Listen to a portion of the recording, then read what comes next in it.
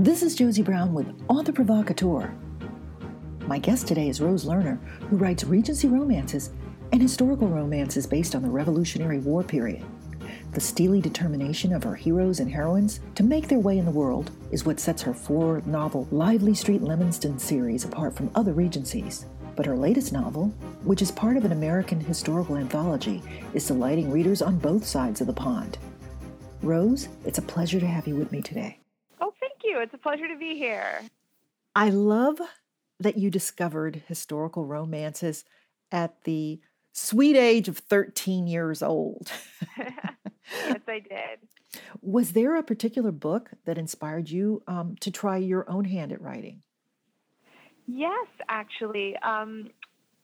Okay, so it was originally published under the title Sorcery and Cecilia, and I think it might be reprinted now as The Enchanted Chocolate Pot or something like that. But it's by Patricia Reedy and Caroline Stevermer. Wow. And it's a Regency, but it's like a fantasy Regency. So it's like it's just the Regency, but there's magic. But that was kind of like, I had never seen that before at the time, and it was written in the form of letters. Wow. And apparently they had actually written the book by writing letters to each other. Like one of them was one heroine and the other one was the other heroine, and they wrote letters back and forth, and that was how they wrote the book. And so me and my friend that read Regency romance together when we were probably 16 or 17, decided that we were going to give it a shot. And we did the letter writing thing, and it was a ton of fun. It was amazing. We loved it, but I definitely got frustrated because I felt like I was signaling very clearly in my letters where I wanted the plot to go in her letters, and she was doing her own thing. And I was like, I need creative control. I'm going to write a book myself. I really enjoy your Lively Street Leominster series. How did you get the concept for it? So it started out that I was writing a different book, and that I have never finished, but one day I will. But it was about it had this group of friends that were like all kind of blue stockings and like political people, and I was researching the role of upper class women in Regency politics for this book, and I came across this letter where this woman was writing to her election agent. She was, I think, the wife of a candidate, but she was writing to the guy that was working for them, like in the district, and she told him, these two people, if they get married, the man is going to be able to vote in this election. So you have to make sure that they get married before the election. And if you don't, I don't ever want to hear from you again. Uh-huh. And I happen to love marriage and convenience stories. Like, it's like my absolute catnip. So I was very intrigued by this idea of marrying for an election, although I don't know in this particular case. I mean, they might have already been engaged and they were just, like getting married faster, or they didn't have the money to get married right then and she was going to like pay for it or something. I don't know. But I immediately was like, oh, like trying to marry someone off for an election. So I ended up writing the first book, Sweet Disorder, where the hero's brother is running for office and he tries to marry the heroine off so that her husband can vote in the election. But of course he falls for her himself. And then I was planning to write my next book, and I'd never written a series before. And I was planning to write my next book about a con artist who decides that his brother, whose brother wants an honest life, and so he decides that he's going to get his brother a rich wife. And so I was pitching the first book, Sweet Disorder, and I was talking to an editor, and she was like, well, is it a series? And I said, no. And she was like, well, could it be a series? And I was like, well, I don't know who the next book would be about. And she was like, well, series these days don't have to be, like a group of brothers, or like, it could be just all set in the same town, or just, and I had actually gotten really fond of the town in Sweet Disorder. And I was like, well, could I set this con artist book in this town? And then I was like, there is no reason why not. Very Anthony Trollope, sort of like, the Barchester books or the... Yeah. I love that. Me too. I like a loosely linked series. I think you hooked on the right thing. The same town can have a wonderful, or the same village could have a wonderful set of people inside of it. Thank you. Yeah, I really like, for example, in Lauren Willig's Pink Carnation book, where sometimes you get to see the character from a previous book or the character from a future book in the book, and it's exciting for me as the reader because I love them, but maybe the narrator of this book actually kind of thinks they're jerks. Exactly. And I really love that.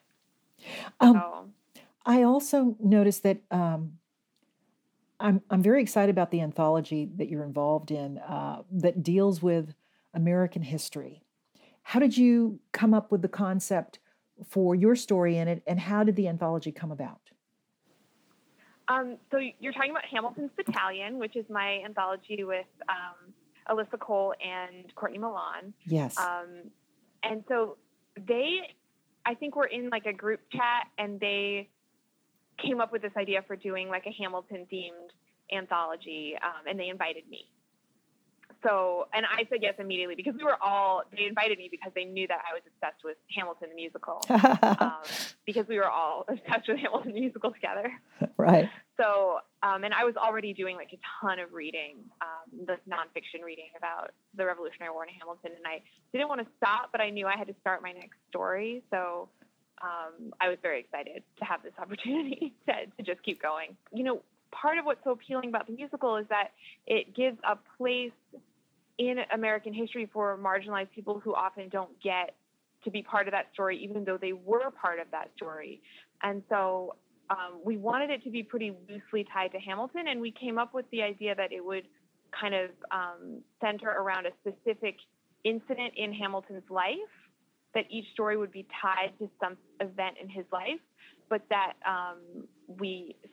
that it wouldn't necessarily be about him, or he wouldn't necessarily be a major character.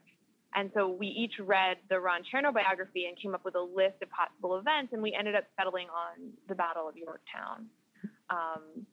And there's a line in the musical where Eliza says, "I interview every soldier who fought by your side." Wow. And so we thought, wouldn't that be a great framing device if it's all Eliza reaching out to these people to get their stories, and then their stories are the romances. Right, right. And it turns out that your heroine is sort of, she's disguised herself as a man so that she can fight in the battle. Yes, I have always wanted to write a cross-dressing soldier or sailor heroine. I've had a million different plot bunnies for it throughout my writing life, and it's never quite happened. Someday I'm going to write that British Navy book, but I figured I'm doing the Army, this is my chance, let's do it. And right. I was very excited to get my, Right. Yes. I'm not throwing away my shot. No. And also, there's Trafalgar, you'll get that chance. So what have you found most exciting? Writing about American history or British history? Definitely, I'm going back to the Regency and Lively St. Leoniston, and I don't think I'm not currently planning to write any more American historicals. It doesn't mean that I won't, but I'm not currently. But I think, we were planning this anthology before the last election. And it definitely, writing hopeful stories about the birth of America got a lot harder after the election. It got a lot harder to feel optimistic about where things are going. But I think we all at the same time needed to write it and needed to be inspired. I needed to find that hope for ourselves. I don't know that I'm necessarily going to write more American historicals, but writing this one was a really important emotional experience for me in a different way because it is my own country. Right. I hear you. I hope that you're bringing Hamilton's Battalion to Barbara Bay. Oh, absolutely. Are there other books that you'll be bringing? Yes. I'm thinking, I haven't quite decided. I'm probably going to have A Taste of Honey, which is my latest Lively St. Lemiston book. And it's kind of almost an epilogue, but it also stands alone, and it's set in a bakery. It's like a boss, like a workplace romance.